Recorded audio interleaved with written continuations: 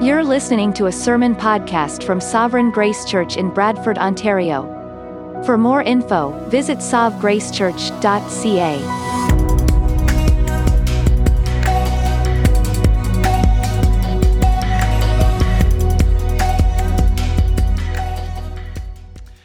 Well, Pastor Josh has asked that I would teach you about church membership today, and it is really a privilege to do so.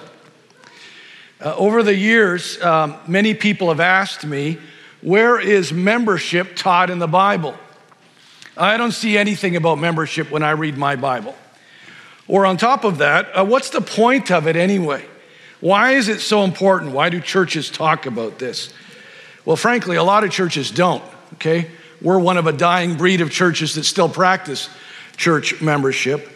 The word membership is not found in the Bible, just like the word Trinity is not found in the Bible, yet both concepts are clearly taught in the pages of Scripture.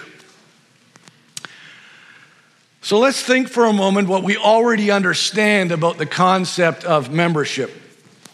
Some of you have Costco memberships. Some of you have gym memberships. Some of you have kind of special credit card memberships. Now, these memberships always involve both obligations and benefits. The member commits to the obligations. So with Costco, you commit to paying your membership dues each year and showing the card when you enter the store. And the organization commits to the benefits. Costco, you get to buy quality, usually quality, discounted items in bulk. Well, church membership on a basic level is no different from that. It involves clear commitments toward the church and from the church toward the members.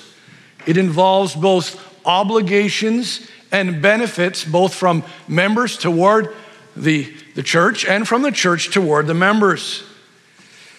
But unlike worldly memberships, membership in the church is not an option to consider, but an act of obedience that is part of what Christianity is all about. Now, this concept is probably new to many of you, especially if you've never been a member of a church or thought much about it. Especially if you have had negative experiences in a church, you might resist the very notion of membership because you don't like the idea of being accountable to people that you don't necessarily trust. And I understand that. So let's think about this together. Please open your Bibles to the book of Acts. Matthew, Mark, Luke, John, Acts. Fifth book in the New Testament, Acts chapter 2. Acts chapter 2, and I'd like to read from verse 38 to 47. 38 to 47, a familiar text of Scripture to many of you. Let's look at this together. Acts chapter 2, reading from verse 38 to the end of the chapter, verse 47. And Peter said to them, "Repent and be baptized, every one of you, in the name of Jesus Christ, for the forgiveness of your sins, and you will receive the gift of the Holy Spirit. For the promise is for you and for your children and for all who are far off, everyone whom the Lord our God calls to himself." And with many other words he bore witness and continued to exhort them, saying, "Save yourself from this crooked generation." So those who received his word were baptized, and there were added that day about 3,000 souls. And they devoted themselves to the apostles' teaching and the fellowship, to the breaking of bread and the prayers. And awe came upon every soul, and many wonders and signs were being done through the apostles. And all who believed were together and had all things in common. And they were selling their possessions and belongings and distributing the proceeds to all as any had need. And day by day, attending the temple together and breaking bread in their homes, they received their food with glad and generous hearts, praising God and having favor with all the people. And the Lord added to their number day by day those that were being saved. Now, this is what my basic argument is going to be this morning. The New Testament teaching and practice of baptism involves everything that we mean by church membership. Or another way to say this is, baptism is the biblical practice that means the same thing as we mean by church membership. Now, before we get into this, we need to recognize that we have people here that believe by conviction in infant baptism, while we have others that believe by conviction that baptism only has meaning if it is administered to those who have already put their faith in Christ. We have both groups of people, and I would say a fairly large group of people in both camps right here this morning. There's quite a bit of confusion about what each of these two groups believe by the other group. And this message is not going to explain that. That is for another message at another time. And Josh and I, either one of us, would love to give that message because this is something that really matters. But let me simply say this. The view that believes and practices infant baptism is a view that sees baptism as a sign of the faith that is to come, while the view that practices believer baptism sees baptism as a sign of the faith that is already come. Both views believe in the necessity of faith in Christ for salvation.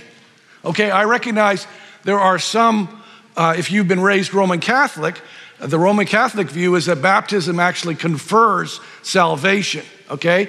But that's not what we're talking about here. There's a whole group of people, and I've done a lot of study on this over the years, by the way, because I seriously considered becoming Presbyterian many, many years ago.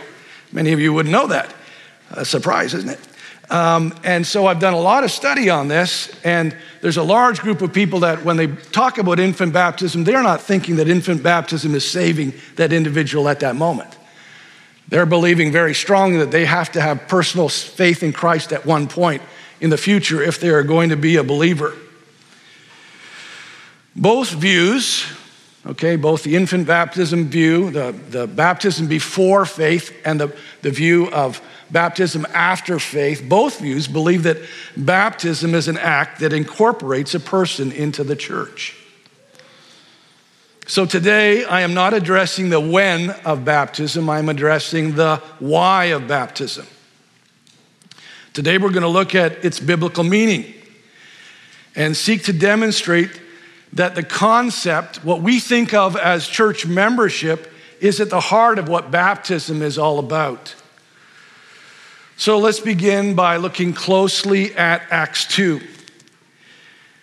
The first truth that I want all of us to understand about baptism is that baptism is a visible identification with a spiritual family.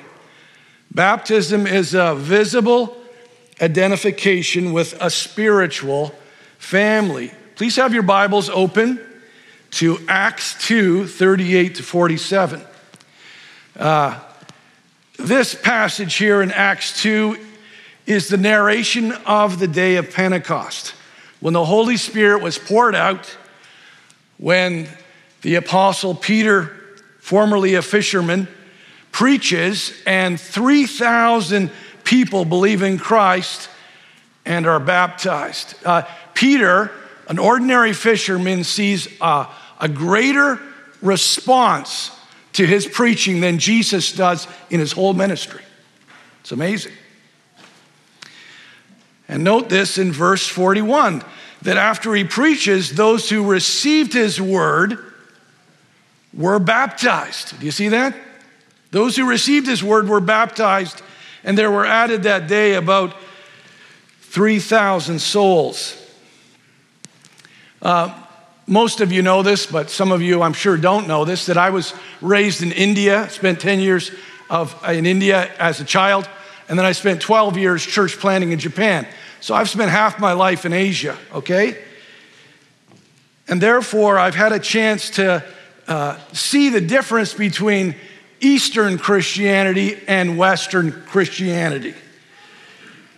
And this piece that we're looking at in verse 41, the piece that those who believe the message are baptized, that's a piece that many North American Christians have never understood.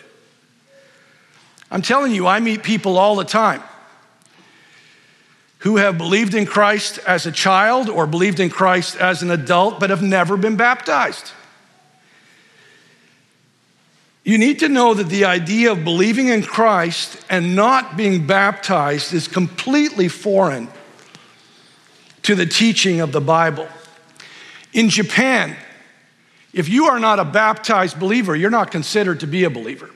In fact, when I was in Japan, I regularly would ask people when they had come to faith in Christ. And they would always talk about when they were baptized. And I thought, oh, does everybody here believe that baptism saves you? But they didn't. They just recognized that your faith in Christ wasn't even considered real until you'd been baptized. Your baptism was showed that you really believed in Christ. You were telling people your Lord was Jesus and your people were the church. You could believe in Jesus as a Japanese and they would say, that's interesting. Just add Jesus to all the other God shelf items. Now you have a new God that you also believe in. It wasn't until you were baptized that persecution began. And that's also true in the Muslim world. That's true in many places in the world. The rest of the world, except for the Western world, Europe and the West, the rest of the world understands what baptism means. But the Western church is very deficient in their understanding of what baptism is all about. So I hope to make it clear to you today. To be a Christian and not to be baptized is like being a non-swimming fish, a non-flying bird, and even more serious, non-sweetened ice cream. Okay, it's an oxymoron, biblically speaking. Every time we see people believing in Christ in the New Testament, we see them being baptized. The idea of a non-baptized Christian does not exist anywhere in the Bible. Let me explain it this way. It would be like somebody joining the Maple Leafs, being contracted into the Maple Leafs, but never wearing the Leafs jersey when they get on the ice. That wouldn't be permitted. It wouldn't make sense. And if the practice persisted, that team player would be let go of the team. Because if you are part of the team, you show you belong to that team visibly. That's how it works. In order to understand then what is happening when a person gets baptized, we need to see the connection between what is going on invisibly. We could liken that to signing the contract with the team. That happens behind closed doors in an office that we don't see. And what is visible, that is the player now putting on the jersey when they get on the ice. What exactly happens when someone believes in Jesus Christ? Now, the typical North American response to that is that their sins are forgiven and they start a new relationship with God that didn't exist before. And of course, that would be right. But it's an incomplete answer. Let me show you how the scripture fills out the picture for us. A text that is wonderful in this regard is 1 Corinthians 12:13, that simply says this: we were all baptized, speaking there about spiritual baptism, we were all baptized by one Spirit into one body. Okay? Now, look at this PowerPoint slide here. This verse is telling us what's happening in the invisible realm when somebody believes in Jesus. This verse reveals to us what is happening in a special way when the Holy Spirit gets involved. This Holy Spirit brings us to new faith in Christ. It tells us in John 3. When we're trusting in Christ, the Holy Spirit is also doing something supernaturally in our lives. He takes that person and he baptizes them. That is, he immerses them, puts them right in, baptizes them into the invisible church. They become part of the worldwide church of God, the church that believes in Christ all around the world and all throughout time. Every believer in Christ has entered into two unchanging and very significant relationships. Again, North American church, we emphasize just one of those relationships, and that is our relationship with God through Christ. But actually, every believer in Christ has entered into two very significant relationships. The one is with God himself, the other is with God's people. We have all had a spiritual baptism that incorporates us into the universal church. Now, notice this carefully, that there is a mirror image of the spiritual in the visible physical realm. Listen to this verse in Acts 10. There are other verses that illustrate this, but this is a good one to illustrate it. This is when Cornelius, remember Peter speaks to Cornelius. He's got all his friends and family gathered there. As he's speaking the gospel to them, the Holy Spirit falls on them and they start praising God and they believe in Christ. And this is what is said: can anyone withhold water for baptizing these people who have received the Holy Spirit just as we have? And he commanded them to be baptized in the name of Jesus Christ. Okay? Now, here is the mirror image of what we just saw in the spiritual realm. Okay? The baptism that occurs in the local church is a mirror image of the invisible baptism that the Spirit has administered to make us part of the universal church. The Spirit baptizes us when we believe in Christ into the invisible church of believers, the true believers, all throughout time and all around the world. In the local church, we are baptized in water and we are joined to a visible local body of believers in Christ. Do you see why baptism is so important? It's making what is invisible visible. It shows who we belong to. It's an identity marker. It's putting on the hockey jersey to show which team you belong to. And we see this same truth in verse 41. So those who received his word were baptized, and there were added that day about 3,000 souls. Added to what? Added to the visible followers of Jesus Christ. And notice that this is the very same word that's found in verse 47. At the end it says, and the Lord added to their number day by day those who were being saved. The Lord added them. That's significant, you see, because that tells us that the Lord is not just saving people and making more and more Christians. He's adding people to the church. The Lord is doing this. He's adding to their number. The Lord himself puts those who believe in him into a spiritual family. And we see that clearly in verse 42, because as soon as they're added, they are devoting themselves to the apostles' teaching and the fellowship, to the breaking of bread and the prayers. No invisible Christians, my friends, no invisible Christians, no private faith. Every believer in the New Testament clearly belonged to a group of believers.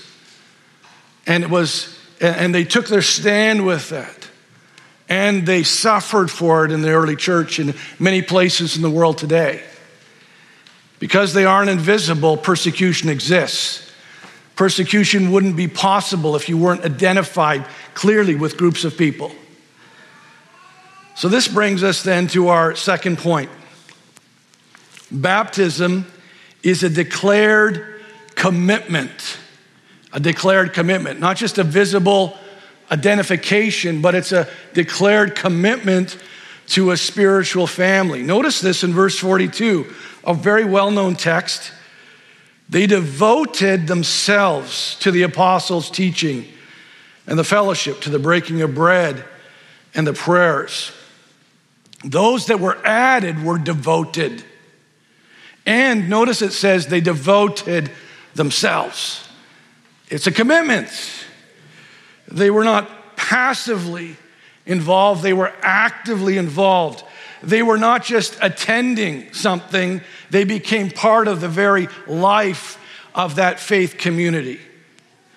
Well, what exactly does this devotion involve? Well, look with me at verse 42 of Acts 2.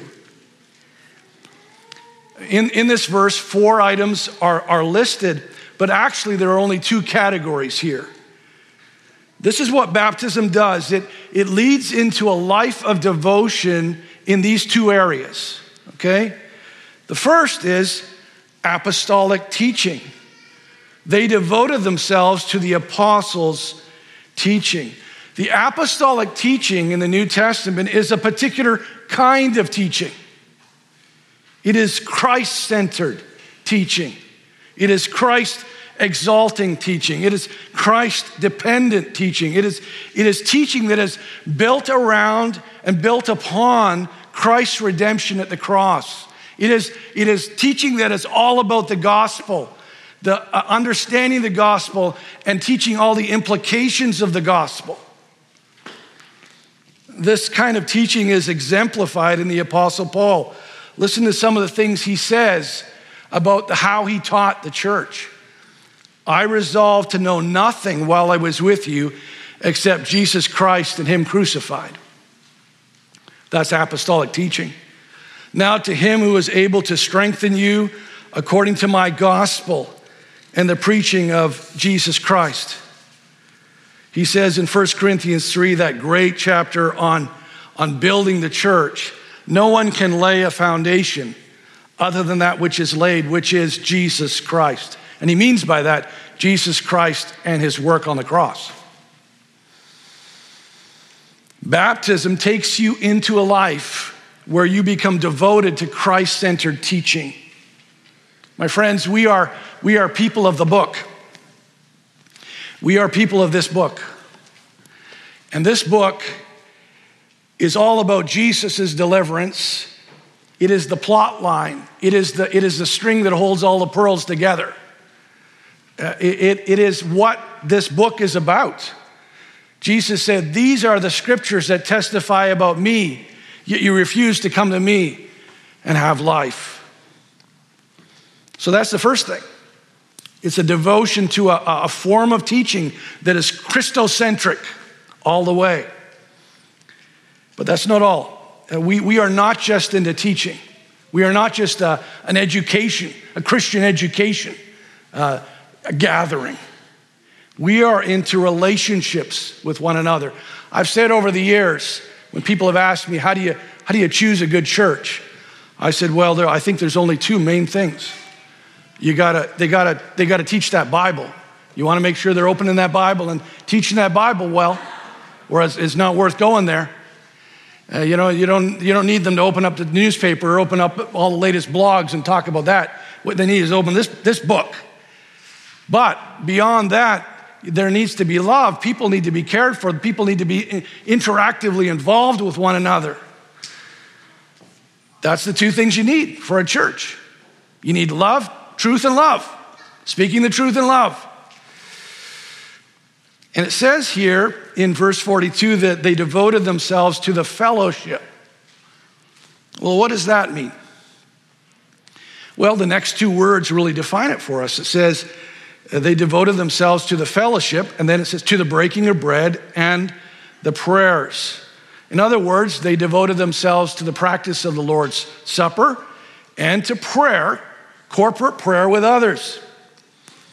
Christianity is never done in isolation, but always with other believers. They spoke about the cross in their messages. They remembered and celebrate the cross in the Lord's Supper, and they gather on the basis of the cross. We pray in Jesus' name. We pray on the merit of Jesus in our prayers together.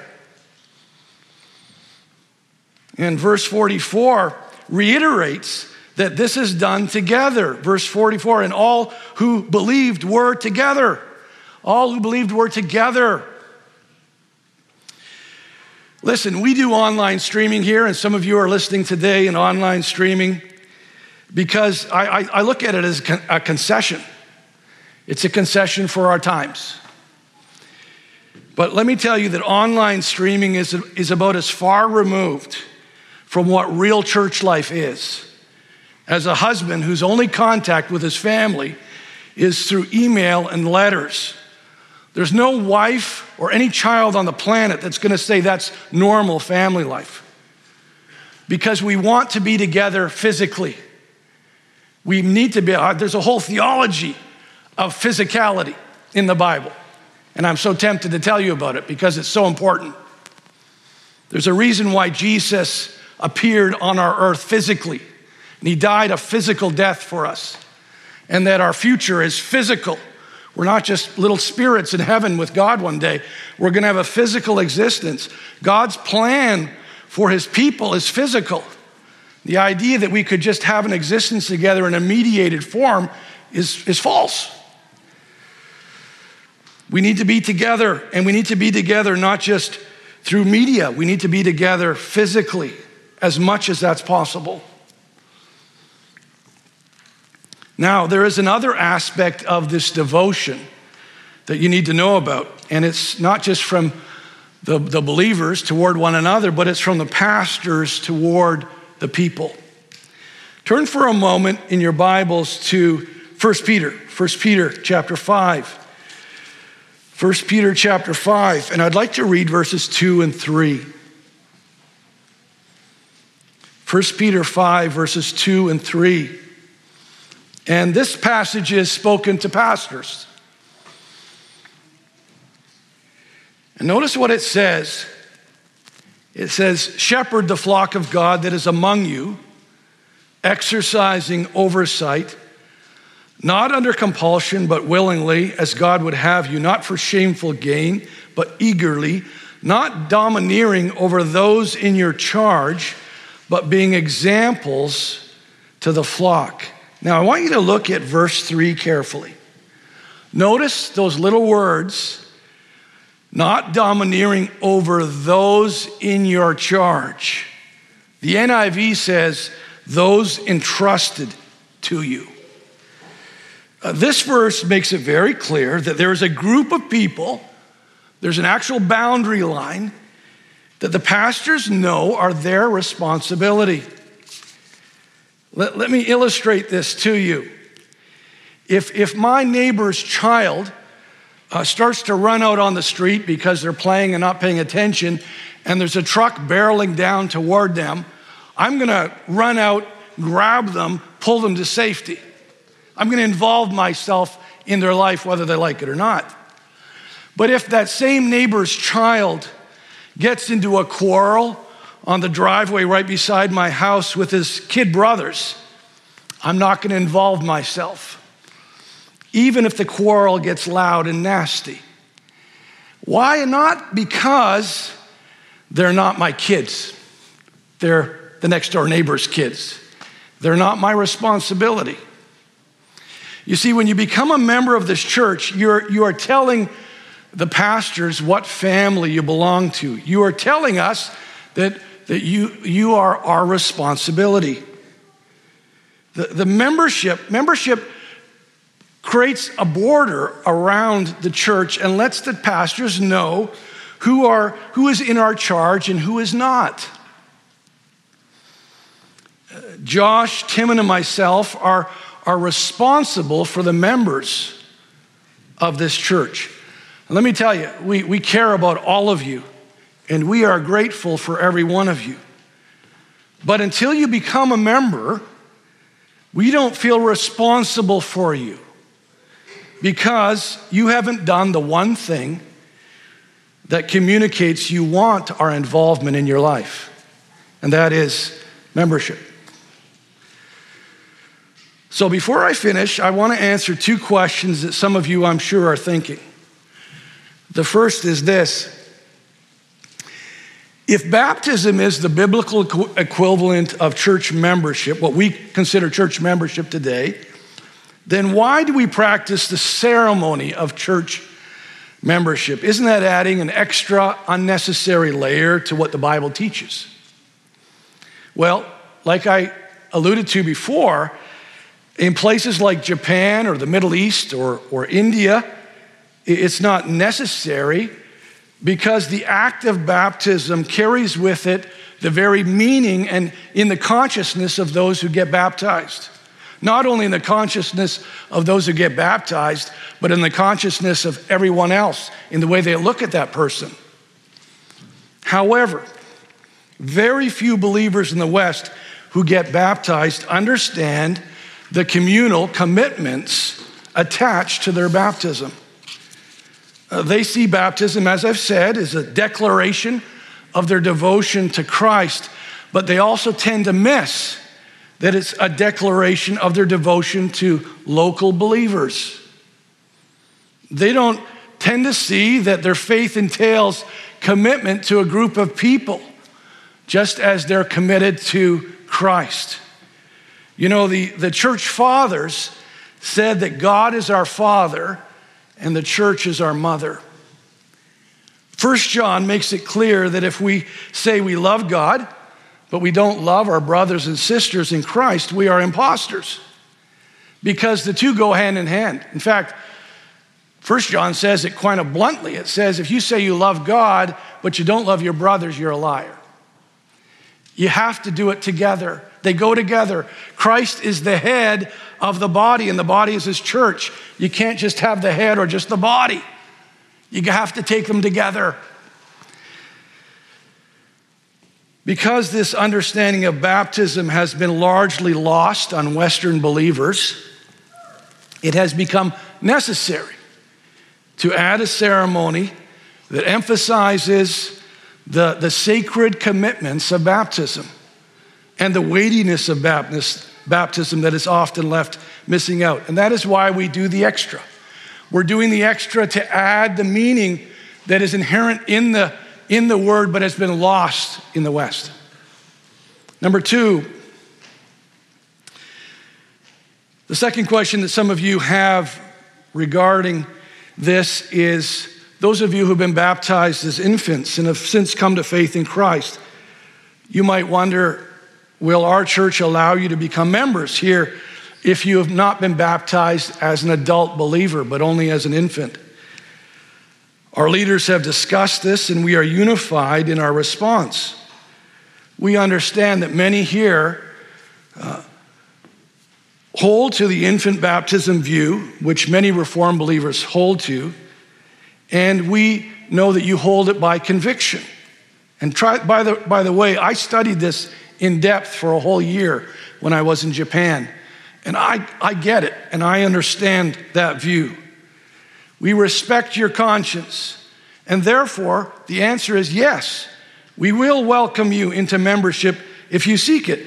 Of course, you have to meet the conditions that we require of everyone who becomes a member, but that's not going to be an impediment for you becoming a member of this church. You would, however, need to understand that we will not be baptizing your infant children or your infant grandchildren. We would love to baptize them when they come to faith in Christ, and that they have exercised sufficient evidence that they are able to be a functioning and devoted member of the local church, because we believe that baptism involves that as well. Baptism involves a devotion to the apostolic teaching, the breaking of bread, and the prayers. When they're able to be part of that as well, then they can become members. So sometimes we believe, I would say, that a child can sometime become a full member of a church because they're able to function on that level. But they would have to be able to function on that level. There would have to be demonstration of faith and the capacity to actually be a functioning member of the local church. So there you have it, my friends. Where is church membership found in the Bible? It's in the sacrament of baptism. Because baptism is a visible identification and devotion to Christ and his people. Okay? So here's my final parting shot to you, my final challenge to you. If you are a believer in Jesus Christ, but you have never been baptized, what is stopping you? What is stopping you? Honestly, that is the ABCs of the Christian life. It's the very first steps. In the New Testament, it's the first thing that people do after they believe. The idea that there could be 10, 15 years, 20 years after a person believes and they still haven't been baptized is unbelievable. Honestly, it's so far removed from New Testament Christianity. I urge you, if you have never been baptized, but you're a believer in Christ, be baptized. It's the very first step of the Christian life. And if you have been baptized, whether as an infant looking to forward faith, future faith, or as a believer and looking back to faith that has already been there, if you've been built up by this church, I urge you not to live as a consumer, but be a participating member. Put on the jersey. Let everyone know that this is your team. Let's pray.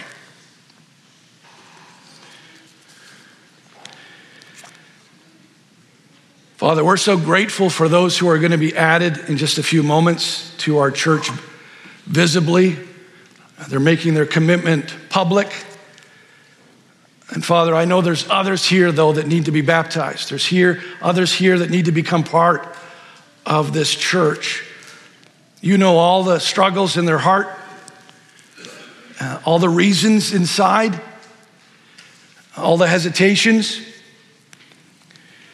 And I just pray that you would now do your supernatural work in people's hearts and convince them of what the Bible teaches, and that you would make us willing. For Scripture says, work out your salvation with fear and trembling. For it is God who works in you to will and to work according to his good pleasure. We pray these things in Jesus' name. Amen.